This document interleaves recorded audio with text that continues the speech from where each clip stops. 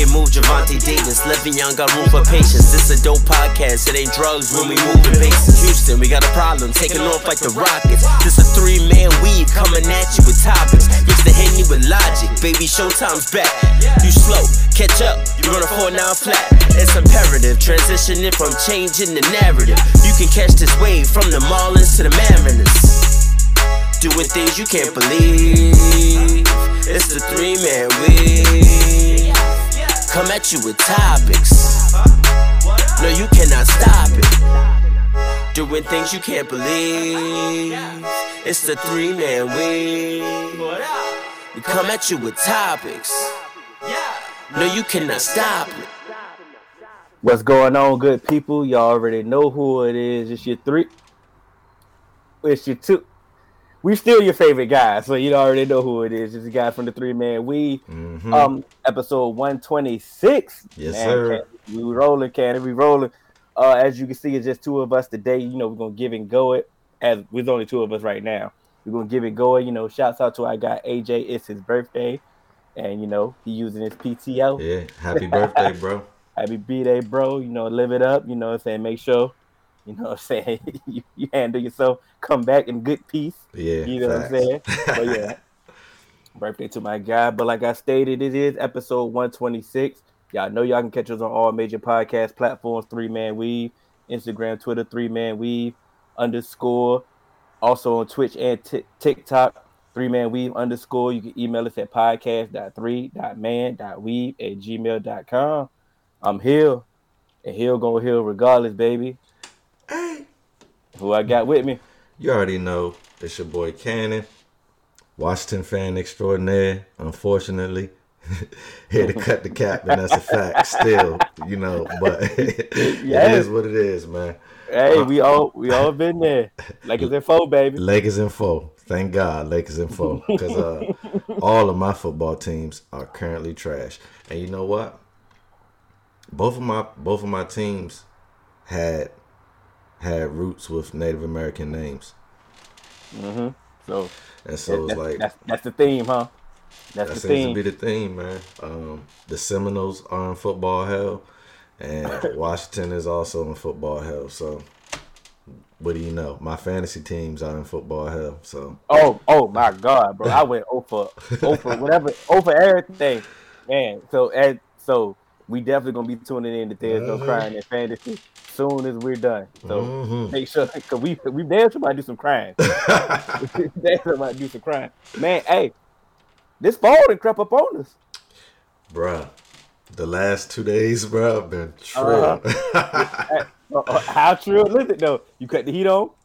No, I ain't cut it on yet, but I pulled out a bubble coat, man. I put out a bubble coat this morning because, like, I be doing a rival with the students in the morning, so I had to put on my little bubble coat. But it's crazy because in the afternoon, it's 70, bro. It's like it's almost really get sick weather. So with the pandemic still going on, it's time to be extra careful for real.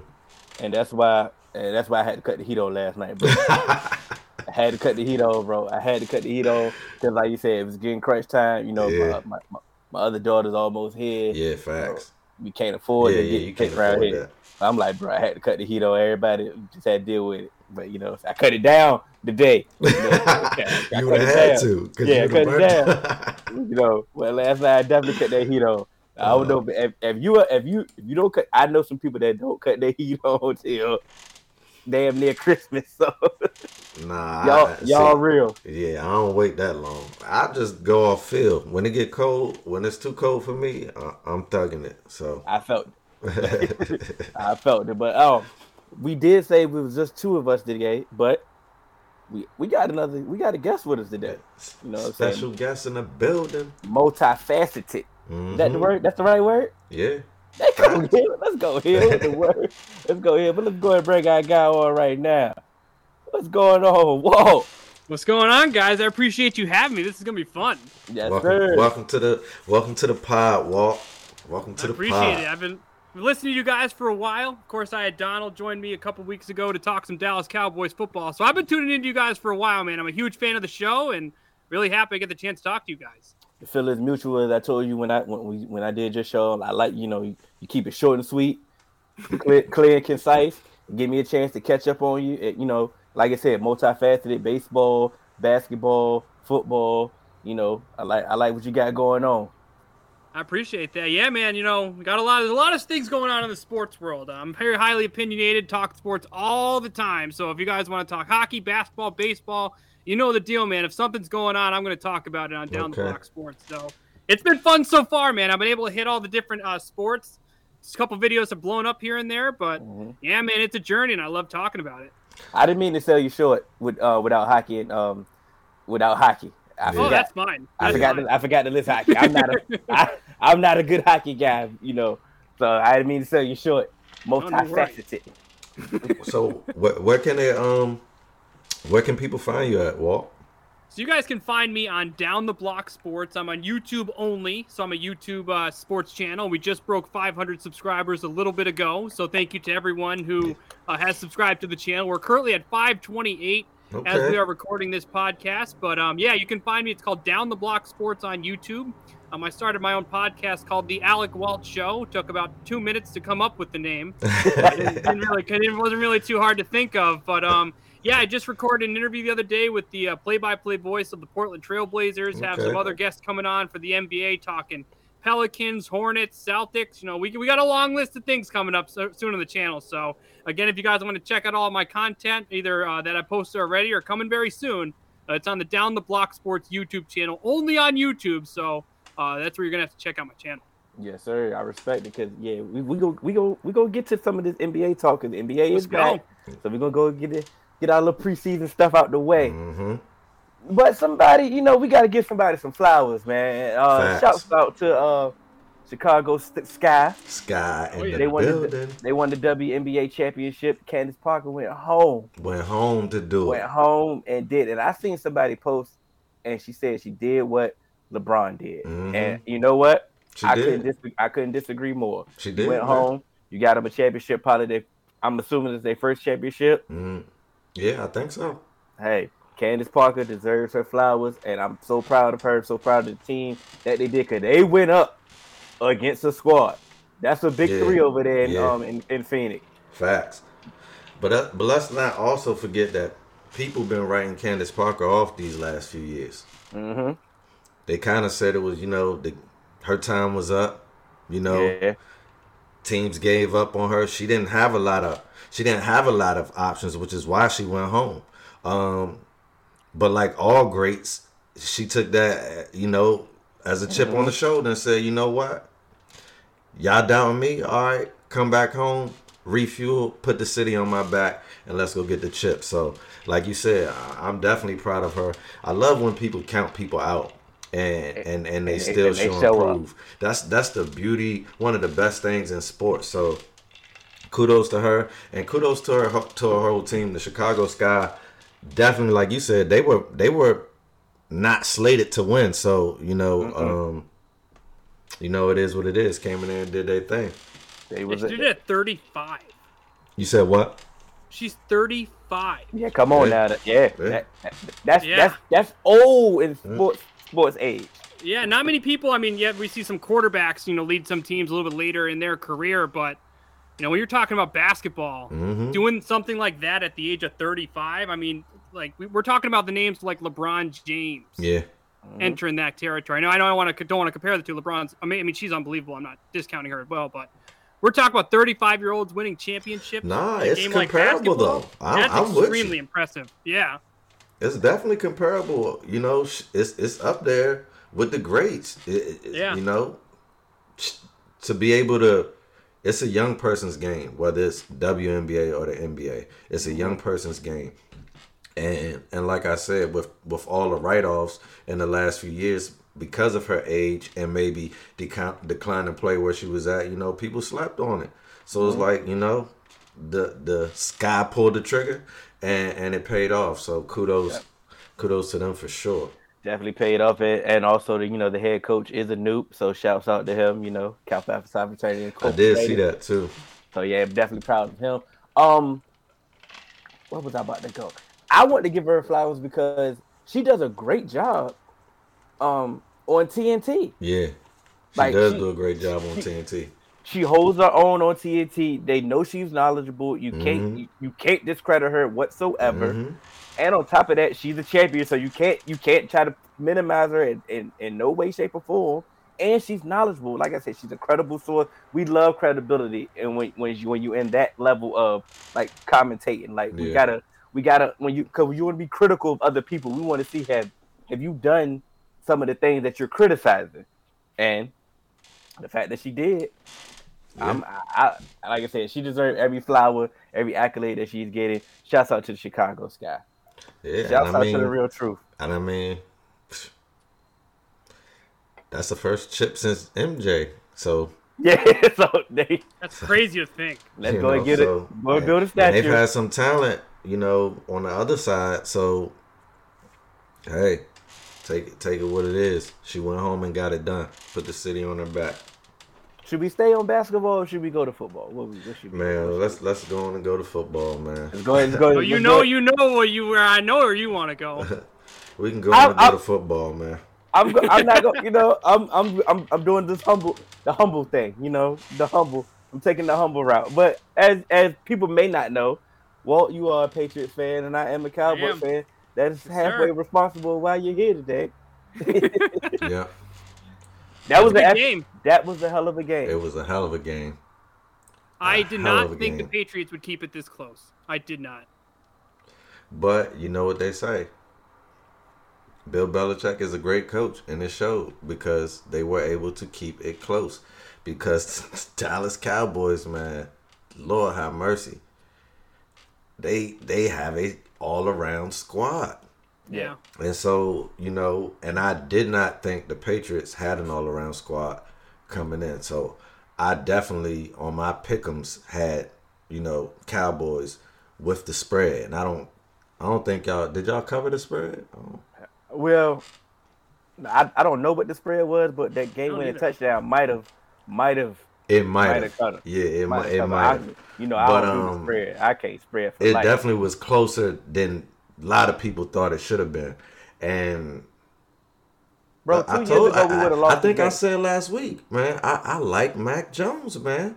I do too. I like Mac Jones. I said it last week, and I said it was that. Remember, I talked about that dime that he threw over two people last week. And yes, he's gonna make mistakes because he's a rookie quarterback. But I like the way he bounced back after the pick, bro. I like the way he bounced back after the pick. Drove him right down. I'm like, yo, I'm nervous. The only thing I was like with this offense, I felt like they left too much time on. And that's the same thing we always say. That's how you know Dak has ascended.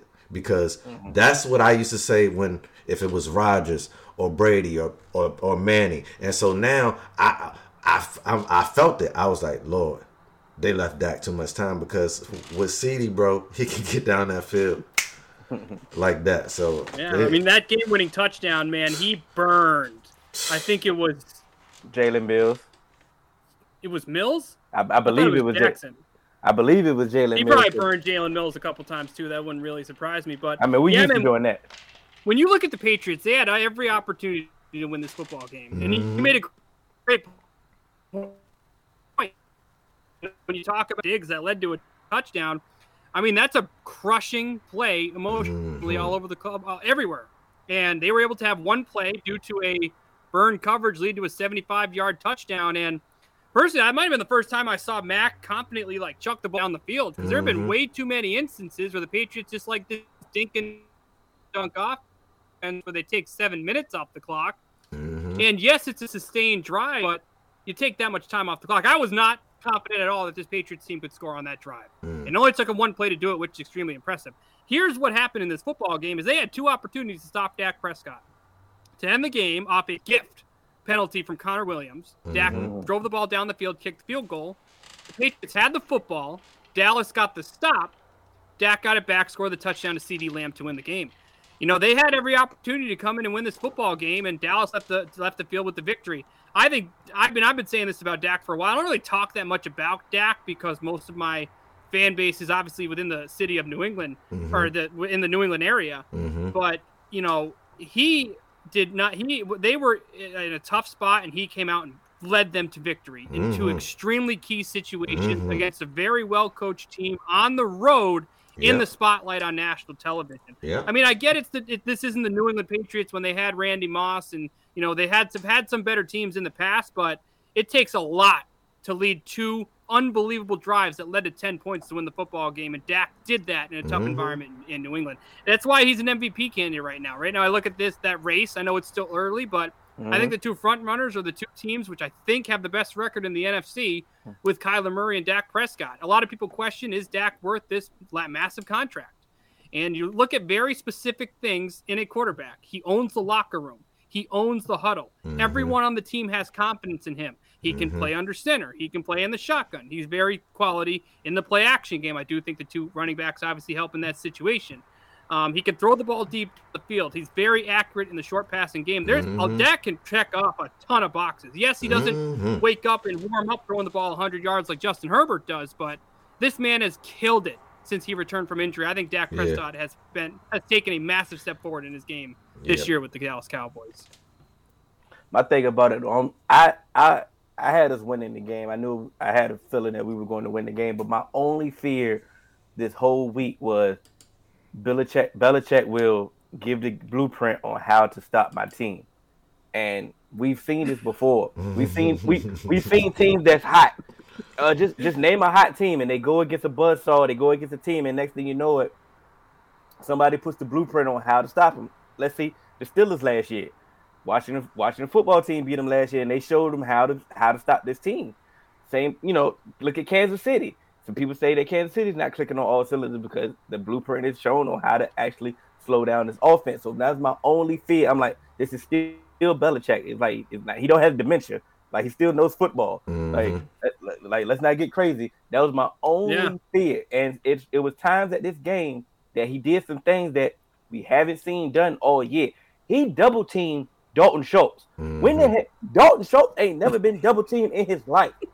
But third down, the numbers show he been cooking, so he needed to be double teamed.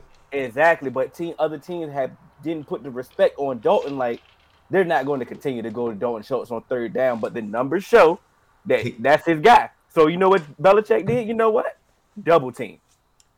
He's going to force you to go to Cedric Wilson, force you to go to other time. We had J.C. Jackson. J.C. Jackson didn't follow Amari all game. He didn't follow CD all game. He switched it up and made sure, okay, this is the time they're going to go to Amari. Let's shut him down. Let's try to slow down CD. It was a chess game. Yeah, and it was. And Kellen was trying to, force his hand with the running game, and that thing was just not working. It was at times.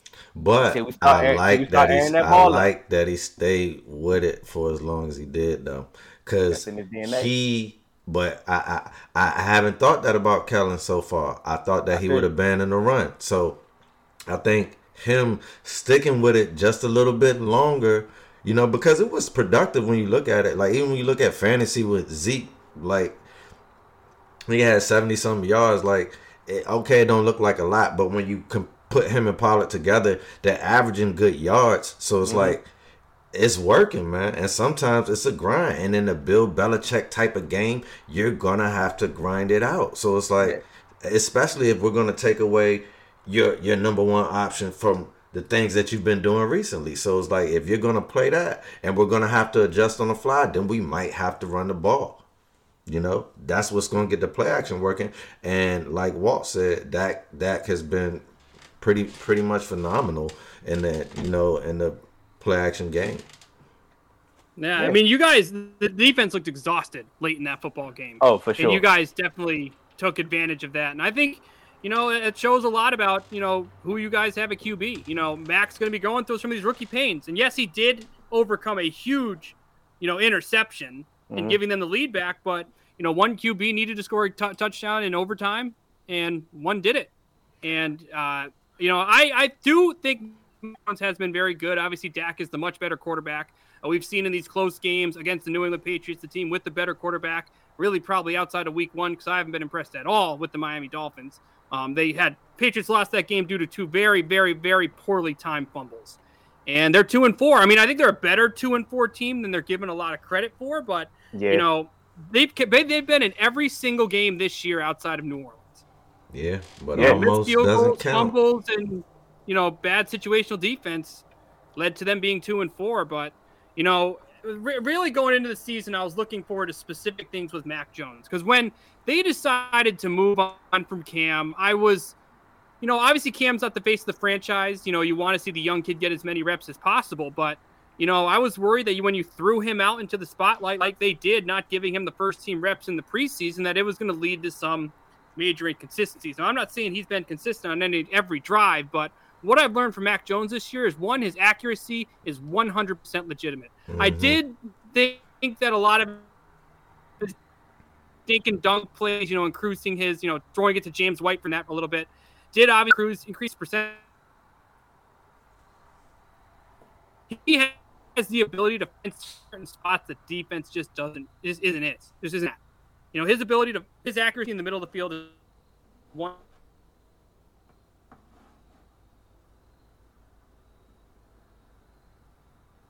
Is that Walt?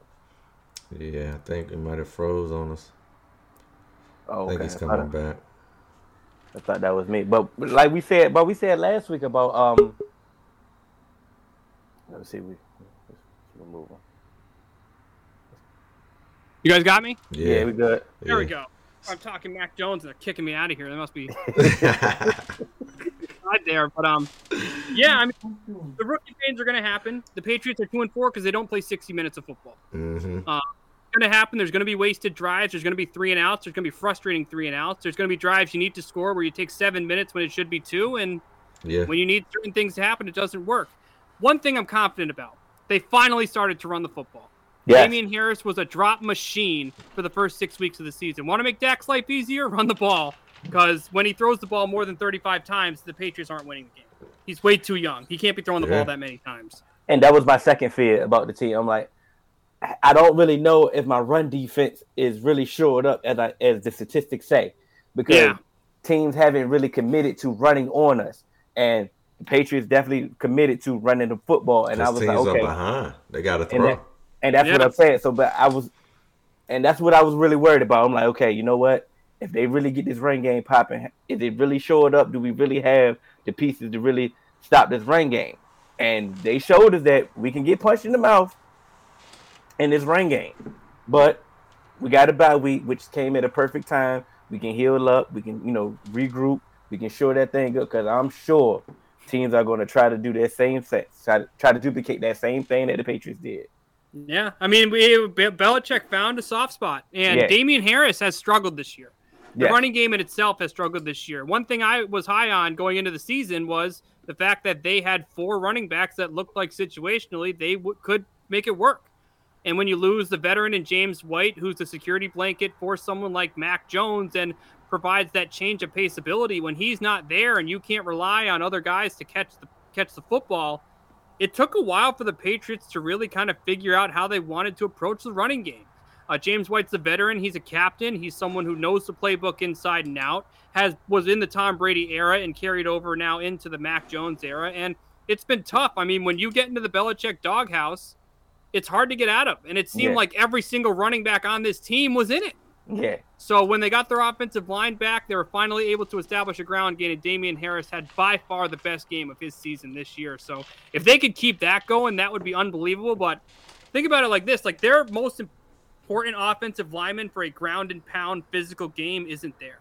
Yeah. Because when you deal with an injury like to Brown, he's one of the biggest tackles in all of football. Oh yeah, that's a big dude. And when you look at the Patriots tackles right now, I'm not a huge fan of Isaiah Wynn. They have moved some pieces around. Yadni Kajus nearly got Mac killed last week by Randy Gregory, which led to that fumble. So they still have some pieces to get together, but they need to establish a ground game for Mac to be successful. And finally, we saw Damien Harris break out of his shell and, get that 100-yard game that this offense definitely didn't lead to a win, but at least they found something they can use moving forward on the ground. That's correct. And I said last week that y'all please don't do a disservice with the Patriot way of please go get him a bona fide receiver. Yeah. 100% agree with you. Yeah. Because his version of getting a receiver was, I'm going to sound like a Philly fan here, but I can't wait for the day Nelson Aguilar is wearing a different jersey. Because honestly, they paid him. So he's in Oakland last year, has the best season of his career, takes the top off the defense, good guy, yard after the catch, gets down the field. I mean, yes, maybe him not having the first team reps in the beginning of the season may affect this, but him and Mac Jones have zero chemistry. Yeah, it is shocking. I've never in my life seen. I mean, I've seen poor chemistry before, but like every time he throws in the ball, he either drops it or he's in the wrong spot and it's overthrown.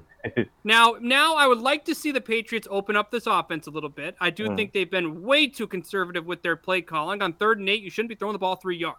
Correct. You should be throwing the ball. You should get the first down. No, I get it. Some teams, I think you should do that too. But I mean, if no one's open or you don't have time, or then it is. So that's the difference between good teams and teams that are trying to figure out who they are still. Yeah, but it was taking them way too long. I feel like there were just way too many cases where, they just need to stretch out this offense a little bit. And I do think they started to have Mac throw the football a little bit more in this game against the Dallas Cowboys. Yes, obviously the play everyone remembers is the 75-yard touchdown to Kendrick Bourne, which was a very well-thrown ball. Of course, the defensive miscue there by the safety and Trayvon Diggs after that huge interception. But, the Patriots, if they want to be successful, need to do 2 things. 1, continue to run the football the way you did against the Dallas Cowboys. And 2, let Mac throw the ball down the field. And I do think if they can find a way to do that, I would love to see it. I still am not fully sold on them doing it all season, but we finally saw a glimpse of what he can do throwing the ball down the field against the Dallas Cowboys. And I think you may need to see that. You may need to see. Yeah. You may need to see that just to feel confidence that you make that call again. Josh McDaniels may just didn't have the confidence in making that play call for him to do it. That's what it was. But I gained confidence myself in Mac Jones the week prior. Just some of the throws that he made. Oftentimes when I look at rookie quarterbacks, especially, I don't really care. I'm not expecting them to be able to do what Aaron Rodgers does in his prime. I'm not expecting them to be able to come down in the 4th quarter, put the team on their back and get the win. I just want to see, are their throws accurate? Do they know when to put touch on it? Do they know when they gotta squeeze it through the window? Stuff like that. It's the small things that's gonna make you great. And one of those touchdowns 2 weeks ago that Mac Jones threw just had so much touch on it, and I just feel like so many quarterbacks would have threw an interception in that position because I can't remember who y'all were playing, but they were in a perfect underneath scheme to Houston.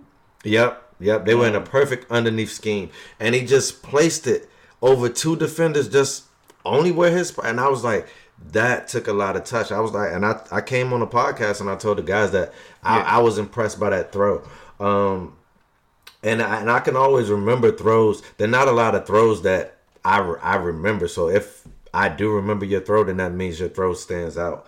I do like Mac Jones. I feel like everything that you said about is true. His accuracy is legitimate, and y'all just do gotta get him a true number 1. Keep the running game consistent, and you guys will be, back to the Patriot way. But I did want to, we saw a lot of moving pieces this week in the NFL. I wanted to get you guys' take on the AFC. Currently, the Ravens are 5-1. We have a lot of teams that are 4-2. Are the Ravens the best team in the AFC? I think they are right now. Yeah, man. The way they winning, that's a resilient team over there in Baltimore, man. It's like, and it's like they don't know what's going on. Lamar throwing. Let's get right. Lamar's throwing, and the league is not ready for him. For him to throw in the way he's throwing. And the last thing they want is him completing 85% of his passes when they need him to. That's a whole fact. I mean, the fact that they've dealt with so many injuries offensively, both at the running back and receiver position. Like their 1st-round pick, Rashad Bateman, I don't think has played yet. Ever. He just got back. Got back. Okay. Last week. He touched the field? He did touch the field. They lost. He got me 4 fantasy points on the bench. It's a bum. It's like, nah. So they lost J.K. Dobbins, Mm-hmm. Gus Edwards. Yeah. Mm-hmm. They added Bell, Freeman, and Murray. They lost Justice Hill too. They lost Justice Hill. Yeah. Ronnie Stanley just went on IR. That's another one. Their offensive lineman. Sammy Watkins is nicked up. And they're 5-1. They embarrassed. Now, I don't really buy the hype when it comes to the Chargers in the preseason. Mostly, they're always a team that has the talent. They're always a team that has skill, good QB, bunch of question marks. But everyone's like Lamar versus Herbert, and even I said it. I was like, "Yo," I hit up a couple of my buddies. I'm like, "Dude, Lamar's playing Herbert. What are you doing this afternoon?" And I was watching Packers Bears because the game was over at halftime. It's just what Baltimore does really well is it doesn't matter who's in the backfield. Their ability to control the great game on the ground is unbelievable. Yeah, they're a physical team. They do a great job controlling the clock, and like you mentioned before, Lamar's doing a great job in the pocket, and he finally has a number 1 receiver. Yeah, Hollywood Brown finally emerged. Yeah, but this is my thing that I've said for a long time. We're in a microwave generation where we want every single rookie to come out and rip it up, or we're done with them. That's true. Correct. Sometimes you gotta develop. I'm sorry, everybody's not gonna come in and just have a DK Metcalf year. You see what I'm saying? That's not gonna happen all the time. Sometimes it may take 2 or 3 years. Like, look at T.O.'s career. T.O., it took 3 or 4 years before he really, people were like, oh, this guy is good. Because he was a drop king, but they stuck with him because they drafted him. So talking about San Fran, so it's like, how many times have we seen people get drafted and get cut the same year or the very next year? It's like, if I'm drafting a guy high, I want to spend time to really see him develop. So, Hollywood has turned into a number 1 receiver, and they stuck with him when everybody else was saying, go get a guy, go get a guy, go get a guy. They had a guy. So it's like, sometimes disrespect. I mean to cut you. Sometimes disrespect works in a good way. Like, he heard all the disrespect. He said, nah, that's my guy, Curtis. He talking about this parlay. Sometimes disrespect goes in a positive way, but like you said, oh, Lamar doesn't have any weapons. Oh, they need to go get a receiver. They need to go get somebody. They need to go. And I'm right here. Like, I'm right here. Yeah. He just wanted the opportunity because, mind you, I was highly critical on Greg Roman's play calling. Yes, you were. His play calling was handcuffing this offense last year.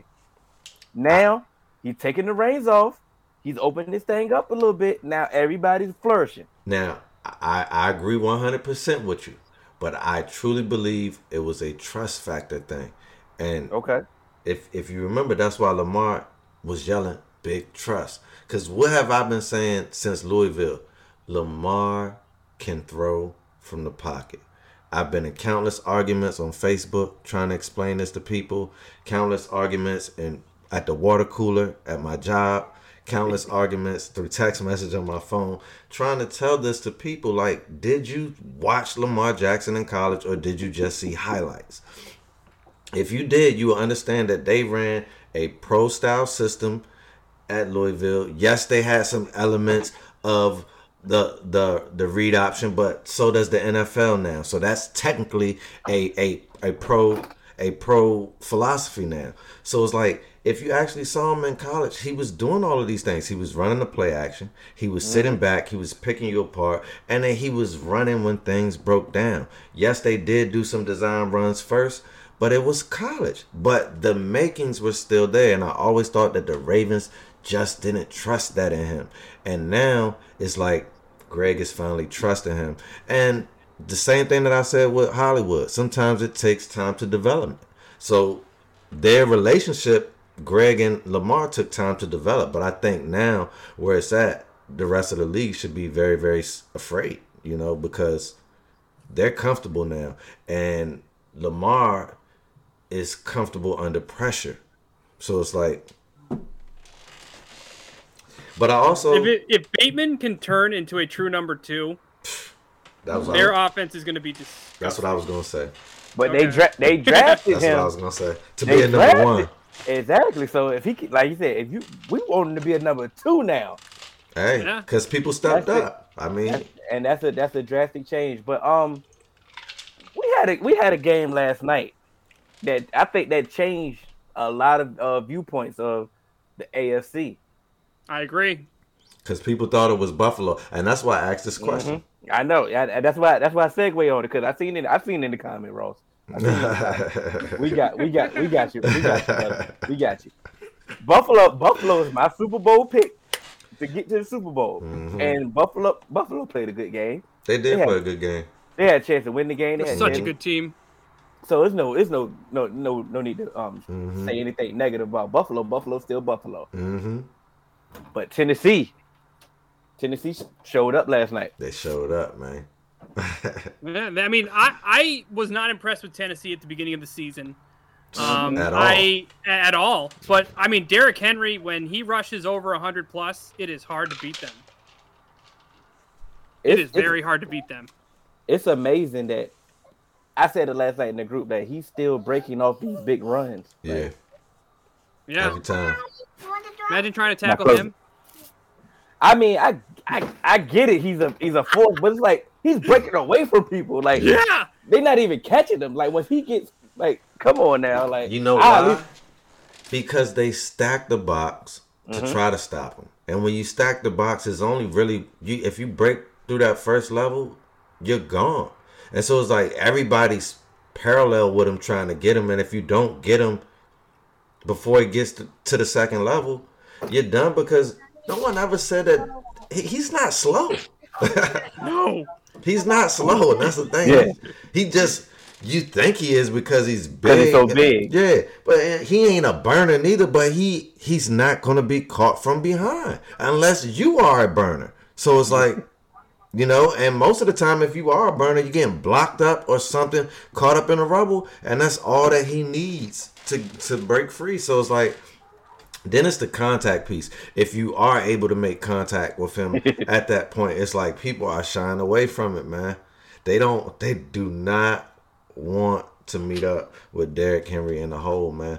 And it's like, his name said like John Henry, the folk tale, and then it's like Derrick Henry's like his parents knew something was gonna be up with this dude, man. But like Walt said, I wasn't impressed with how they started off the season. How they started off and how they looked, and then like I don't think anybody picked them last other than Titans fans. I don't think anybody picked them. Yeah, I mean, when I look at obviously their matchup against the Bills, I mean, I think you make a great point. This Buffalo Bills team 100% has it in them to beat them in the AFC, and I think one contributing factor to that, and could very easily bite me in the ass coming down the road, is I don't know how good the Chiefs are, and if the Chiefs aren't the team that's representing the AFC, that opens a massive door for the Buffalo Bills, because this is one of the best coached teams in the AFC. Josh Allen turned the corner last year and developed into a franchise quarterback. My only concern with the Bills is I don't love them on the ground. Singletary and Moss have not blown me away at all. Obviously, Josh Allen has the escapability as a quarterback, but you know, their defense is very well coached. Their offense has some great skill. Of course, Dawson Knox got hurt last year, but he's really hurt yesterday. Yeah, but has emerged as a top option in the passing game. Yep. So if they can develop something on the ground, just anything. It'll make a huge difference. But I mean, I still think the Chiefs are going to win their division. I'm still not sold in the way they're playing, but I think there is a huge. And obviously, I think Tennessee's playing the Chiefs next week. Let's stay there. Let's stay there on that statement. You still think, from what we've seen so far, you still think the Chiefs are going to win their division?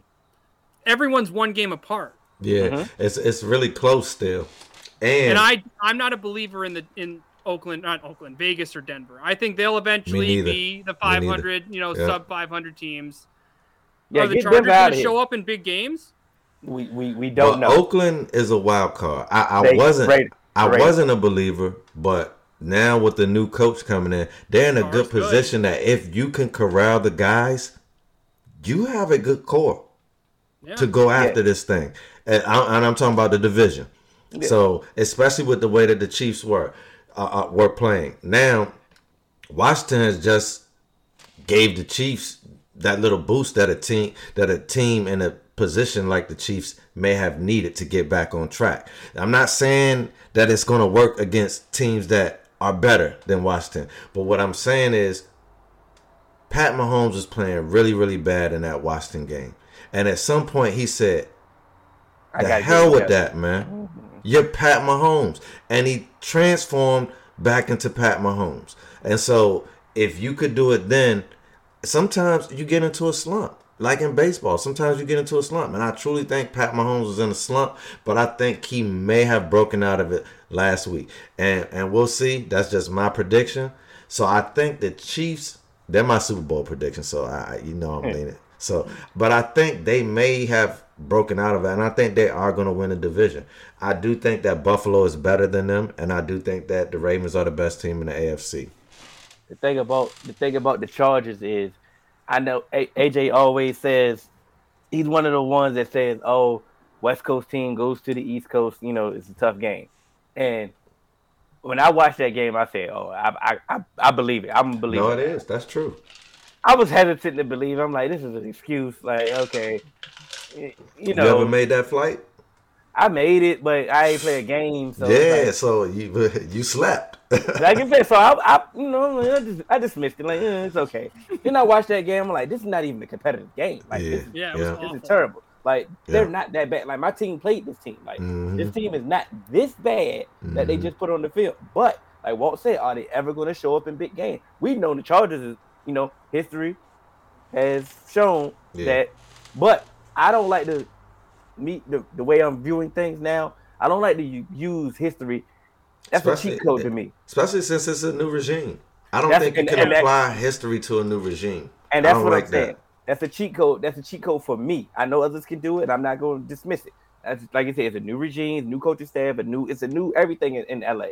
Mm-hmm. They ain't even in San Diego no more. They're in LA. So I gotta get used to that. Let's give it a chance. I just don't think that the Chiefs are going to win this division now.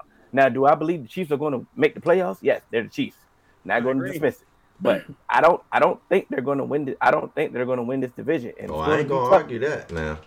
Now, if they don't win the division and they don't get a home game, it's going to be tough. If they don't have that home field advantage like they know that they're accustomed to, it's going to be tough for the Chiefs. I'm not ready just because they beat Washington, because they look, like you said, they look bad in the first half. They look bad. So they look bad, bro. I'm not ready to just say, yeah, the Chiefs is back. I know they have a weak schedule in this to get it together, but does Mahomes lead the league in interceptions? He may. He got a lot of them.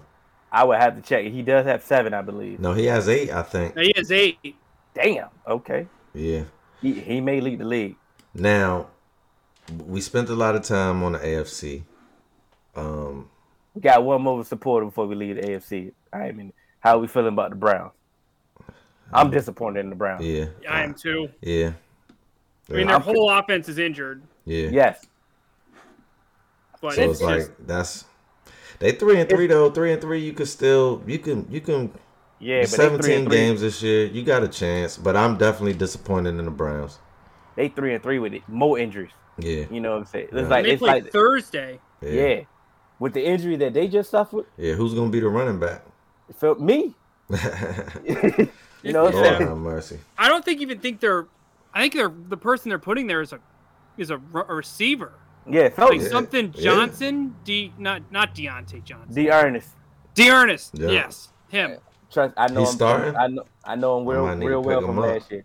Go get him. Pick him up. And there's one QB in the NFL that has more picks than Mahomes. Who? The Zach Wilson. Oh damn! And we talked about that last week. Yeah, we wasn't sold on Zach. Who's Zach play this week? Patriots. He gonna have some more. Get 4 against him the first time. You know what I'm saying? He gonna get some more. Yeah. So all right. I just wanted to give the NFC some love. So we got Cardinals are undefeated. Mm-hmm. We have multiple teams that are 5-1. Cowboys are 5-1. Rams are 5-1, who are in the same division as the Cardinals. Packers are 5-1, and the Buccaneers Super Bowl champion Buccaneers are 5-1. Are the Cardinals the best team in football? I'm gonna say yeah right now, but just based off their record alone, just go give them their respect right now. Yeah, I mean, I think Kyler Murray has been absolutely freaking amazing. I mean, his escapability, his presence in the pocket, their ability to score. I mean, 38, 34, 31, 37, 17, 37. He's scored 31 or more points in 5 games this year. And they wanted him to go play baseball. The thing about they have it, and they played some tough teams. Like they haven't played no cupcake schedule. They beat the Rams. They beat the Rams by 17. Yeah, like, they punished the Rams. Like they dominated that game. That's what made, because the Rams are also 5-1. That's what solidifies them being the best team for me, because they played another team that was undefeated at the time, and it wasn't a close. Like 17 to me. 2 top teams, that's not close. You're not supposed to lose by 17 if it's 2 elite teams, a division rival. Yeah. So, but it only became 17. They was never in this game. Like they was never in the, and they look bad. And that's what I know. It was definitely a bad game. So it's like that's always been my thing with the Rams. You know, Goff got them to the Super Bowl. Like y'all are trying to act like y'all won the Super Bowl already. No, Matthew Stafford has to at least get him there to even be in a conversation. Correct. So pump your brakes. You got to figure out how to beat the Cardinals first. But all right, so if the Cardinals are the best team in the NFL, who's the next best team in the NFC? There are a lot of 5-1 teams. The Bucks. No, don't give me that. No, don't give me that hill. I'm gonna give you the real answer. I'm giving you the real. The Bucks beat the Cowboys, so I'm giving you the real answer. The Bucks have a lot of injuries in their secondary. Yeah. And who beat the Bucks? Who did beat the Bucks? Rams. Oh, this thing getting scary in there. It's spooky. So that same logic that we just had, but when it comes to the Bucks, I think the Bucks are showing championship resolve. Some of these games are close. Some of these games are closer than what they should be. Some of them games are blowouts. But they're showing that, hey, facts. I believe in Tampa. I believe in TB12. I believe in what we got going on. We got it done last year. I just believe. I believe if you go for a power ranking for the NFC, I would definitely put the Cardinals, and I would definitely put the Bucks after that, and I'm definitely putting the Cowboys right after that. I can Cowboys deserve to be there too. Yeah, I can definitely respect that. I like the Bucks, like you mentioned before. Their secondary is getting killed. Yes. And when, like you mentioned before, you play in the NFC and you play Green Bay and Devontae Adams and Dallas, and you guys have 3 receivers that you have to respect. And then you play, I don't really believe in the Saints, but the Cardinals or the Rams, you're playing some of the best offenses in the league. Yeah. Now, I trust that Tom Brady and this offense can do very well. They're very well coached defensively. They're not a team you want to face in the playoffs, but that secondary can hurt you. Yes.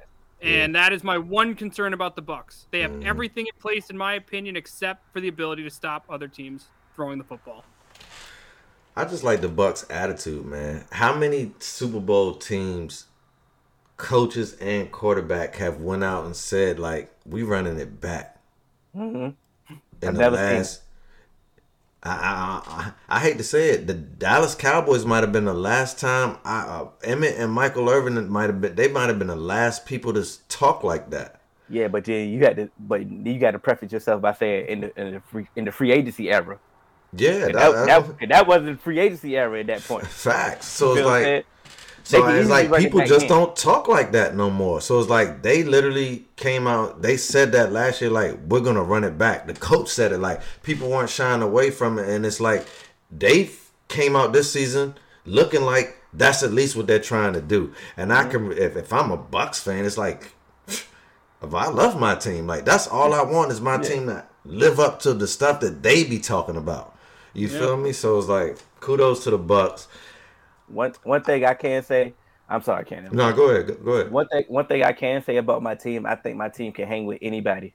I believe that. I think my team can beat anybody. And how many times could you say that about my team?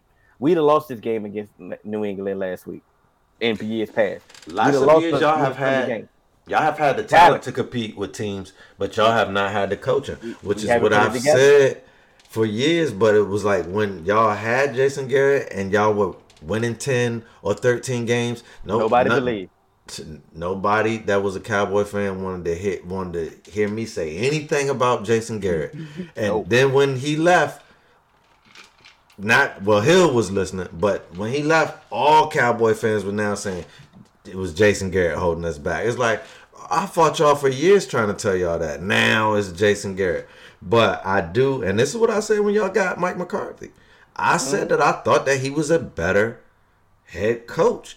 Just pure coming in. And I thought that this would happen for y'all last year. But sometimes it takes time. Miami Heat, it took time.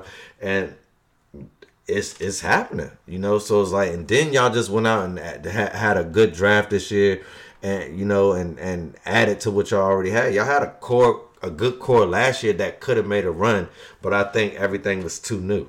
The thing about McCarthy is, like I said, he's an old school coach. He needed to be in the field. He needed to put your hands on your players. He needed to implement what he really wanted to do. The thing about it is, he still brings credibility. He has a Super Bowl ring. So the thing that he says, I'm going to believe him. We've been doing other stuff that ain't been getting us there. So now, if he say, "Hey, this is what we doing this week. This is how we gonna do it. This is how we gonna do it next week. This is the plan. This is the blueprint," and then you're seeing the results, you get to buy in even more. It's very refreshing to have him on the staff. It's very refreshing to have Dan Quinn on the staff. That was another major pickup. Yeah, that was a huge pickup. Like I said, he has a ring. Like I said, he been to a Super Bowl. So like you said, when you have credibility of what you backing up what you're saying, it holds value, and then you see the results. Like I said, some of these games that we've won, we would have lost easily. Definitely coaching got y'all. Okay, in close games, it's coming down to coaching all the time. He made some bonehead clock management moves sometimes. I mean, but he's not perfect. And that's what I wanted to really get at. Like, we see this every week. Coaches make, but he's consistent. Mistakes. But his is, they want to, amplify his because where we at. But I said, they did that when he was in Green Bay too. As if you want to coach big teams, hey. This is the time. This is the time that you can really say, you can look at a Cowboys team and you can legitimately say, I kind of believe in them. I know people don't want to believe in them because, they're the Cowboys. We hate them. I get it. I understand that. But you can actually say, hey, they may do some things. And I had some hot seat questions for you, Hill. About the Cowboys. But they got to be just to be real quick because, Walt's not a Cowboy fan. You can give me your take, too, on it, Walt. But it got to be one sentence answers. Let's go. All right. What are the Cowboys' biggest strengths? The passing attack. No, 100% agree with that. I'm the offense. Let me say that. All right. What's the Cowboys' biggest weakness? Stopping the run. Correct. Both in agreement. How far will the Cowboys go? NFC Championship game. I agree. I think it. And the thing is, y'all are twins. Seedings could be a nightmare. So I still think they're a team that can make it that far, but the NFC postseason is going to be brutal. I only fear going to Green Bay, and I only fear playing Green Bay. Period, because what Aaron Rodgers have done to me in years past, and I only fear going to Tampa Bay. I do not fear going to Arizona, and I do not fear going to LA. The Cowboys have heavy fan bases in those two things. So those games will feel like home games, essentially. So I don't fear going there at all, those two places. It will be interesting because has Kyler ever been in the playoffs? No. Everything's new to him. So, that could be interesting in regards to the Cardinals once they get there. But here's the thing, man. Say the Cardinals win the division. You guys host a game, and that team, unfortunately, is the Rams. Yep. Who wins? I think the Cowboys win that. I think the Cowboys win, too. Yeah, I got us beating the Rams regardless. I'm not sold on Matt Stafford winning a playoff game. I'm not either. Over Dak because you've never won a playoff game. So it's like... Especially in Dallas. Yeah. See what I'm saying? Or in LA. Anywhere. You know one playoff game at Stafford, so I'm not convinced that you can do it. You have to show me. Now, that's the fan in me. Of course, I'm going to believe in my team. I'm going to say that in my team, but the Cowboys have a heavy fan base in LA. Our training camp is in Oxnard. Like we have. It's America's team, bro. Y'all pretty much have a fan base everywhere. Y'all have a heavy fan base in DC. Like that's correct. Yeah. Hey, I got Mike was at the game and he said it was a lot of Cowboys fans in New England, and I was shocked. That was shocking. That was it though. Surprised me. That justified me. Yeah, that was your little hot seat. All right. You well, let's go ahead. I didn't think I was impressed with the NFC Championship game because I do feel like they're gonna go there. But I feel like depending on who's there, Cowboys may have a good chance, man. If the Cowboys continue to look like how they look, and that's why I asked that question to the universe that I asked him, because they look legitimate, bro. and that's my point. So it's like when I said in the chat that I wanted to ask you some questions, I just wanted to see if you were going to be objective, but I think that's a good place for them. But I honestly feel like you may be selling them short, and that's just me. Washington fans not going to like that, but I'm just being real. And I had the Chiefs and the Bucks going to the Super Bowl, but I feel like the Cowboys and also Green Bay and also the Bills are in the mix. And Arizona as a wild card for me is in the mix just because Kyler Murray does not have the experience. This sums it up perfect. The NFC is purely based on the matchup. Yeah. And that's purely based on the matchup. Like I said, like if you talk to a Rams fan, the Rams fan to tell you something positive about, they can be in the NFC Championship game. Facts. You know what I'm saying? A Cardinals fan can tell you something positive about, they can be in the way they're playing right now. They can be in the NFC Championship game. You know about the Bucks. You know about Green Bay at this point. You know, do we need to talk about anybody else? There's enough time for 3-3 teams and 4-2 teams to turn it around. Correct. So, but those teams that we named, they are ahead of the pack right now. Those are ahead of the pack. They look like legitimate contenders. Like you said, it's week to week. Things can change. Before we wrap it up, before we get on out of here, let's Lakers, baby, huh? Lakers Celtics rivalry is back. I see that Celtics banner hanging in the back and that Red Sox banner. Oh my gosh. The Sox play game 4 tonight. How you feeling? I'm disgusted. I'm feeling good, man. The Houston Astros pitching is crushed. Yeah, man. And so was the Yankees, man. Dude, the Braves are about to beat Cole the let Dodgers. me down against the Sox, man. But I'm not surprised that the Braves about to beat the Dodgers because the way that the Dodgers skated through the first round. But also, and without Clayton, come on now. Yeah, and Bauer. Well, I already knew that. When I text you when I said he's done, I pretty much was saying the Dodgers were done. That was weeks ago. He go as they go, but you know Scherzer got paid too. He needs to step his stuff up. Yeah. But I mean, you got the baseball. One thing, since I don't know if you guys knew this, I work for MLB Network Radio. Yeah, I seen that in your profile. Covering this game is unbelievable. Just the 162, the no breaks, like the pitching management, I can only imagine. Ups and downs of a season, seeing it firsthand and speaking to the people firsthand is unbelievable. This Red Sox team, I said all season, they have the power to win a World Series, but the pitching is going to be tough to make the playoffs. And they have blown me away since the start of the season. Yeah, unfortunately. Who do you like? I'm a Yankees fan. And it's funny that you talk about the 162, the pitching rotations and all that, because I lived that like on my MLB The Show league. So it's like I'm fully immersed, so I know the feeling, but it's like you're doing it for real, so I definitely respect it. But it's always been like a dream of mine, so kudos to you. But yeah, I'm definitely a Yankees fan, which is why the Red Sox banner hurts me. Especially you talk about pitching. Your question mark was pitching, but y'all have overperformed in my opinion this year with pitching. And every single year, because Donald or Hill's a Yankee fan also, every single year I ask him and our other Yankee fan friend, what do you like? Do we have enough pitching? And Every year, the last 3 years, they've told me we're good to go. And literally, pitching is the reason we don't make it every year. Well, base running could be the reason why we didn't get it this year. Yeah. But pitching definitely is a part of it. So major part.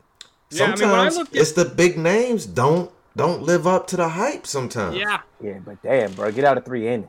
It seems like when I watched the Yankees, you mentioned base running, they led the league in getting caught on the bases. I know. Double plays. And the middle of your lineup's all one base players. That's it. Mm-hmm. That's it. So stretching first to third, being aggressive on the base pass, stealing bases, hit and run. Boone's like, hit a home run or we're not scoring. Then you have Nevin. Then you have Nevin on third base that doesn't know when to halt, when to go, anything. Yeah. Doesn't know how to play a double off the green monster. So no. Base running was terrible for the Bronx Bombers this year. It was disgusting to watch. We lost to Boston because of pitching, and definitely we had a chance to get back in that game, and base running it took it away from us. Yeah. So. All right, so this NBA preview before we get up out of here. Any thoughts? Lakers in 4, man. All right, so are you both Lakers fans? Yeah. Oh, this should be fun. Yeah. I said this on Fonz DeFalco's podcast right before I came here. I think anyone that talks about the Lakers' age, even though it's blatantly obvious from a number standpoint, I could care less about that. Yeah. This team is winning the Western Conference. They won't win the first seed, but they will win the Western Conference playoffs. Yeah.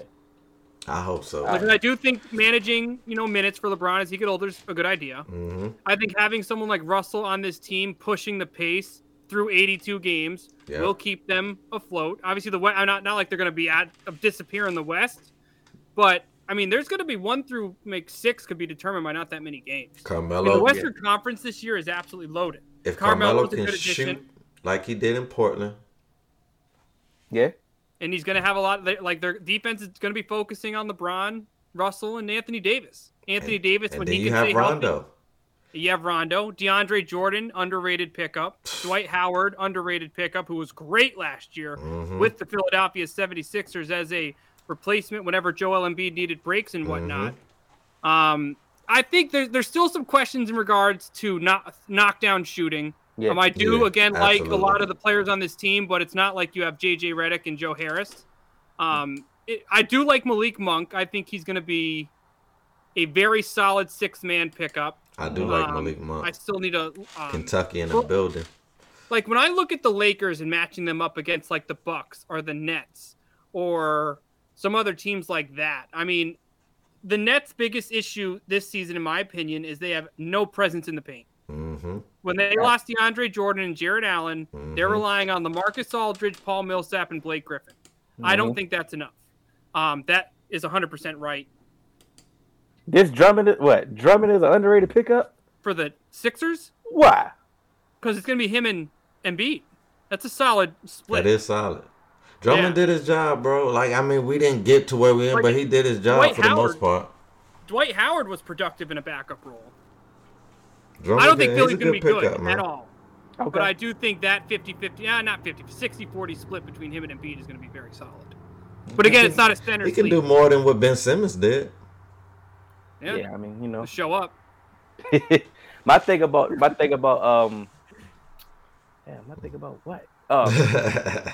The Sixers threw me off because the Sixers is such a. I'm confused. Like, I'm just confused on what was the gameplay. Like, I really don't want to dwell on Ben Simmons' situation because this thing should have never got to this point. I agree. It should have never got to this point, and it's sad. And it's only going to get even uglier. The Nets are. They got their own issues. They're gonna be explosive in the regular season. I didn't even mention Kyrie. I mentioned the paint. It's nothing to. Kyrie is not there. Listen, but I'm just talking about the players that's there. Yeah, I don't believe that they're gonna have a lot of continuity either, man. I just I see a lot of load management coming. I see a lot of we touched missed on that. games. I just don't know if the Brooklyn had their shot, and they may have missed it because they don't. I got Chicago. The Bucks scare me. Chicago is going to be a good team. I think Chicago is going to be better than the Nets. Especially the Nets without Kyrie. The Heat are still a problem. Philadelphia is a problem. Boston is still a problem in the East to me. And I just don't fear the Nets, bro. Like, the Nets have scoring, and that's it. But we know that's not enough to get it done in the NBA. I asked Fonz this question just before I joined you guys. Sorry to interrupt you. You need to stop who's on the court. Mm-hmm. And I don't think Steve Nash has... I mean, you're going to go with Javon Carter, Paul Millsap. Steve Nash never played defense a day in his life. He played for D'Antoni most of his career. He don't know nothing about no defense. He don't know nothing about it. And I do think that's where Brooklyn is going to struggle. I mean, yes, they are going to be active on the buyout market. I do think if a center gets released, they'll find a way to add some pieces to this roster like they did last year with Blake Griffin and LaMarcus Aldridge before, unfortunately, he ended up not being able to play for the rest of the season. But I just don't look at this roster as a complete roster that's going to compete for a championship. I think they will be a team you don't want to play because of Durant and Harden. Correct. But I just don't see them as a team that can get a key stop in a key moment because, you're not going to have Harden on the court. And, I need to see it to believe it in regards to that aspect of their game. That's why I think if they play the Bucks in a series, the Bucks commit on the defensive side of the court. The Heat commit to the defensive side of the court. The Celtics didn't last year, and I hope that changes with Ime Udoka now as the head coach and some other additions here in the offseason. But, I mean, they'll be competitive. They'll win some games. It's an offensive league. KD drops a ton of – hey, what's up, Sean? It'll be interesting, but I don't look at the Nets roster outside of their big two and think that they have the pieces and the role players and the established, 8-man rotation to go out there and match up against most of these teams in the NBA. They can score 140, but don't be surprised if the team they're playing scores 142. I think a team that's going to be annoying in the East is going to be the Pacers. Oh, facts. I 100% agree with you. Like they're going to go back to the time when they had Nate McMillan, and they're going to be the third. They're going to be the third seed, and nobody's going to believe them as being the third seed, and they're going to win a first round series, and they're just going to make it tough for the next series. They're just going to be annoying. I'm not saying the Pacers are going to win the championship. Not even saying they're going to the Eastern Conference Championship. I'm just saying they're going to be annoying for seeding purposes. I believe in the Bulls, as somebody stated earlier. I like the Bulls. My only thing about the Bulls is I don't know if they have enough shooting to spread this thing for floor spacing. But I like the pieces that they had. I like what they're doing. I like everything that they got going on. I think they're gonna be known. The Celtics are going to be the Celtics, and the fact that they're going to frustrate. They got a new coach, bro. I think we're going to see a different Celtics. But I don't know if Celtics fans are going to give them realistic expectations. The thing with the Celtics. And that's all I'm talking about. I'm talking about Celtics fans. Yeah, we're annoying. The thing with last year when I watched Boston Celtics basketball, Brad Stevens built an identity as a head coach, as a two-way defensive-oriented guy. They were solid on the defensive end. Al Horford made it even better as that coach on the court, and they established an identity. As time went on, I think they lost that identity looking for that offensive spark plug. They had a roster that was incomplete and led to a lot of people losing their jobs. One thing I need to see from the Celtics this year, they need to move the ball better. Their ball movement last year was terrible. They played way too much isolation basketball, low percentage shots, forcing bad three-point shots as times expired, and they really didn't scare many people in the lane. They also didn't get many opportunities in the transition game. That's where I want to go for my second point. Their transition game last year was non-existent. Brad Stevens built his identity on getting additional points, getting additional drives, scoring early, playing physical, moving the ball down the court. When they had guys like Jay Crowder, Avery Bradley, that was their identity, and it worked, and it got them pretty far. in the postseason that 1 year. Secondly, they need to improve defensively. I do think the addition of Al Horford is going to secure, I like that. some spots. I don't think their defense is elite, but they can finally say that in a defensive situation when they need to stop, they can put Smart, Richardson, Brown, Horford, and Williams on the court. And that's and I believe that is a group that can get a stop. Yeah, and they need a bucket. They bring in Dennis Schroeder. Brown's on the roster. Jason Tatum. Yeah. Al Horford has the ability to space the floor and pass the basketball. And then obviously that last spot is really up to Ime and who has the hot hand between Pritchard, Nesmith. I don't want Smart there. But, I mean, if he's knocking down threes, fine. Smart. That's a good place for Smart, though. Yeah. And I think Ime is going to make him even better because, remember, he's a guy who came from the Popovich coaching tree. Yeah. He's going to be a guy that focuses on the defensive side of the ball. He's going to be a guy that focuses on smart ball movement that makes sense.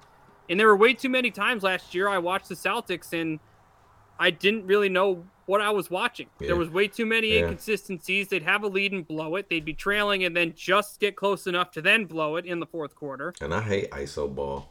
I do too. I couldn't stand it because remember, I like Kemba Walker. I was pretty positive when the addition was made, but there were way too many possessions where he'd dribble the ball for about 15 seconds. Yeah, I hate dribble. And Jason Tatum would stand there in the quarter like, give me the ball.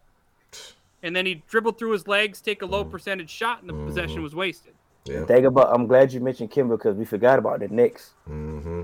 They're going to be good this year. Yeah, they are. Knicks. And the Hawks. The Hawks too. And see, Nathan and Miller that's is why the most underrated coach in basketball. That's why I say the Nets missed their window. Yeah. And you've talked about it for years, Hill, in all sports. Championship windows close fast. They never really open wide. They only crack. Yeah. So it's like and what you say? You just cut the heat on last night, so it's like I ain't playing around with them. Yeah. I ain't playing around. Before we leave up on the Sixers, if the Sixers don't resolve this Ben Simmons situation, they're going to suffer. It's going to mess their season up for sure. Like if you seen Embiid today, he tired of it. Mm-hmm. He like, definitely tired of it. I'm tired of dealing with him. That man do whatever he wants. I'm ready to ball, and it's like, come on, that's Embiid, and we know Embiid don't bite his tongue about nothing. He say what he got to say. He's very open and transparent. He ready to ball. He's the leader. So if he feels like that, I can only assume that the rest of the team feels like that. And the fans are going to respond too, even though the fans don't really like Ben Simmons to begin with. But they listen to what Embiid has to say. Facts. And when someone of that level in the organization says something that, like when he makes comments like that about someone who's supposed to be his co-star, that is crushing for a team. Now, here's the thing: if Ben Simmons remains around, what do you think as a journalist, if all three were in the Philly market, would do? You're constantly asking questions on the topic. Yeah, of course.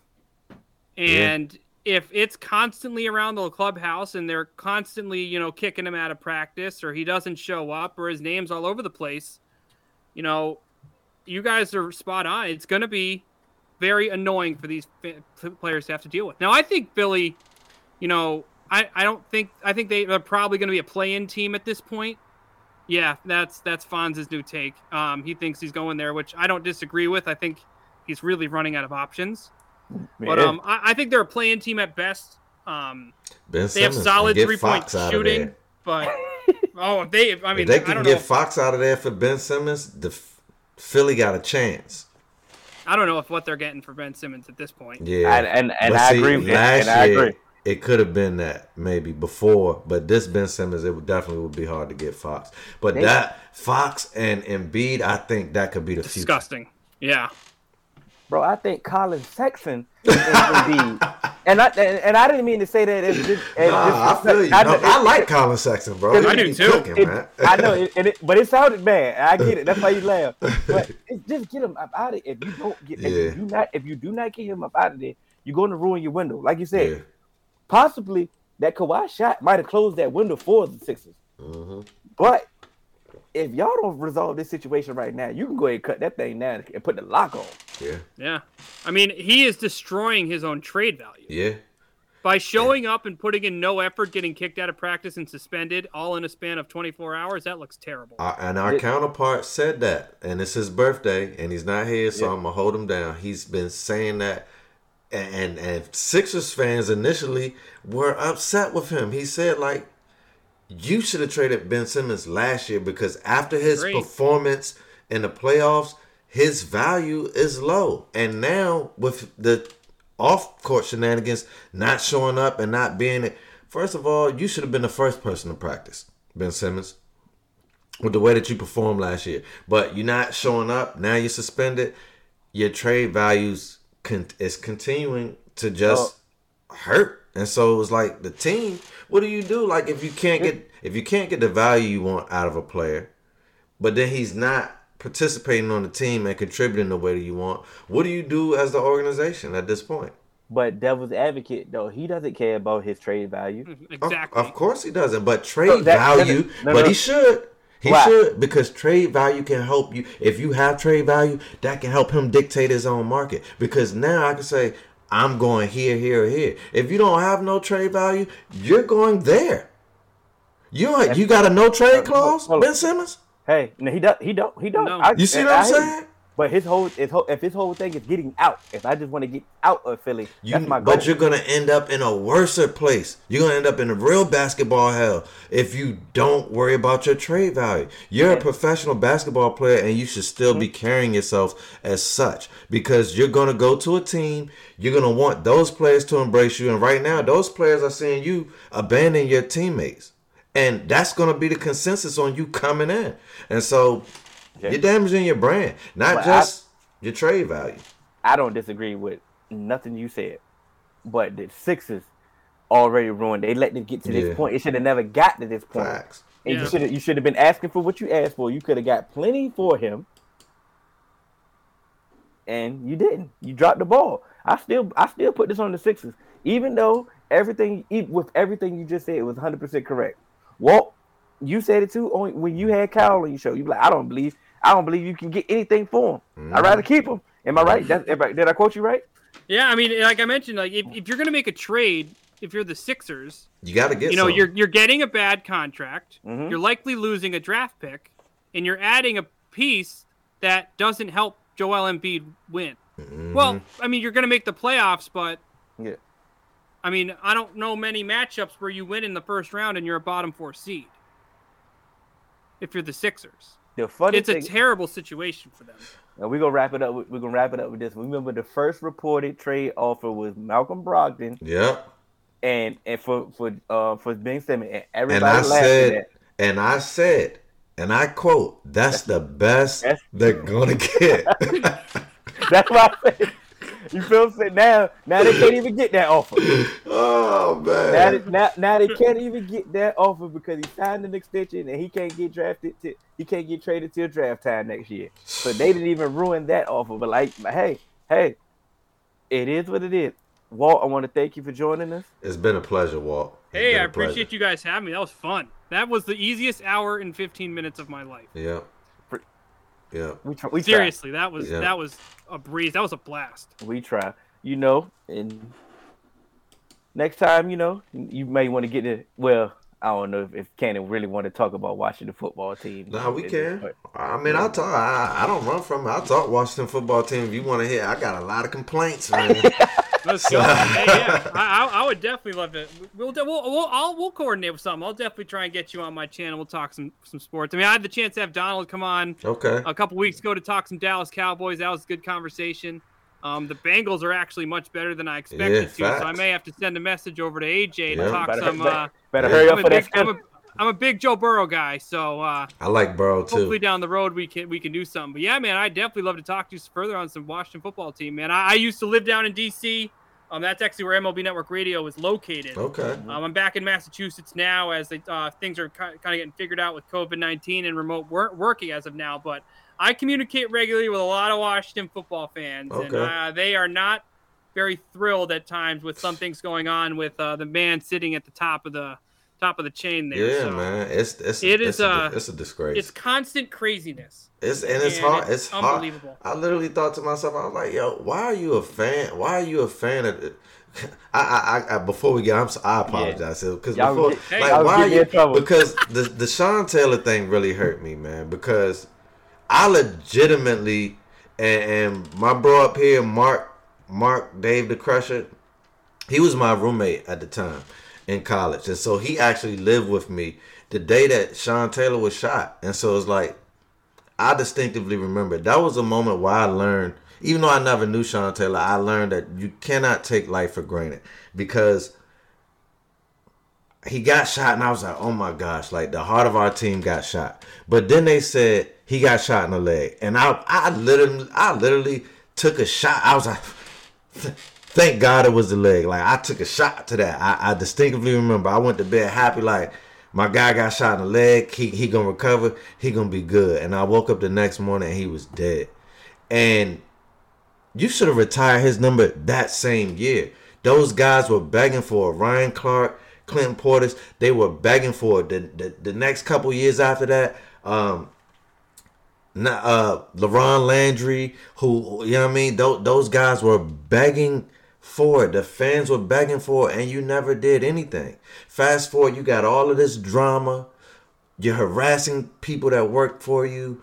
You sexually harassing women. You got cheerleaders doing the unthinkable to try to land a job. And you had Bruce Allen in there running them up, doing God knows what with the Grudens. And all of that stuff is starting to surface. And umpteen years later, you now want to do a memorial? Kiss my ass, Snyder. That was the worst, bro. That was the ultimate worst. Like, you should have left well enough alone. So it's like, you can't wait this long to retire a player. It's like, some of the Washington fans don't even know. Like, some of them, let's be honest, they didn't see that era.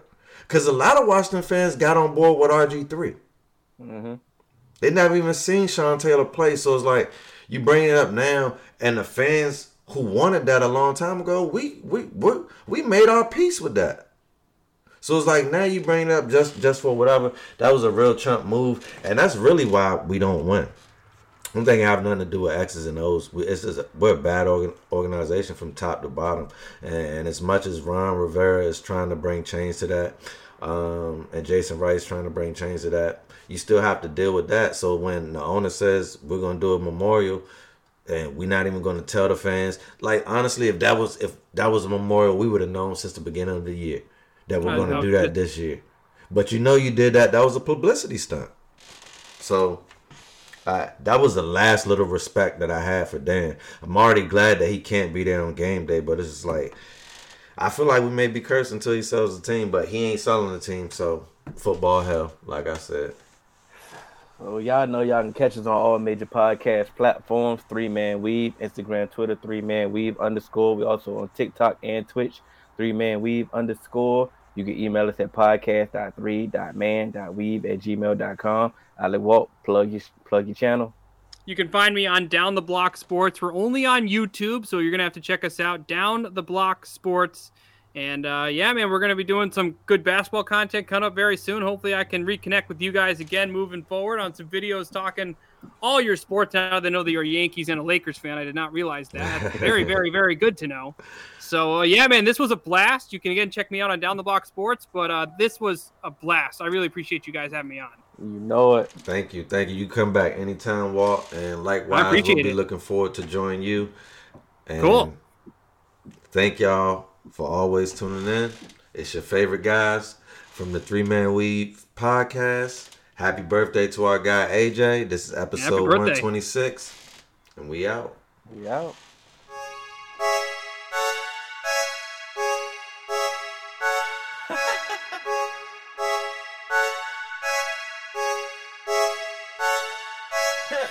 Move Javante Davis, living young, got room for patience. This a dope podcast, it ain't drugs when we moving bases. Houston, we got a problem, taking off like the Rockets. This a 3-man weave, coming at you with topics. Mix the Henny with logic, baby, showtime's back.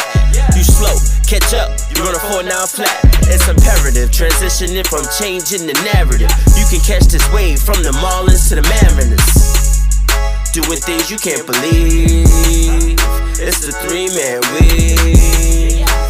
Come at you with topics. No, you cannot stop it. Doing things you can't believe. It's the 3-man week. We come at you with topics. No, you cannot stop it.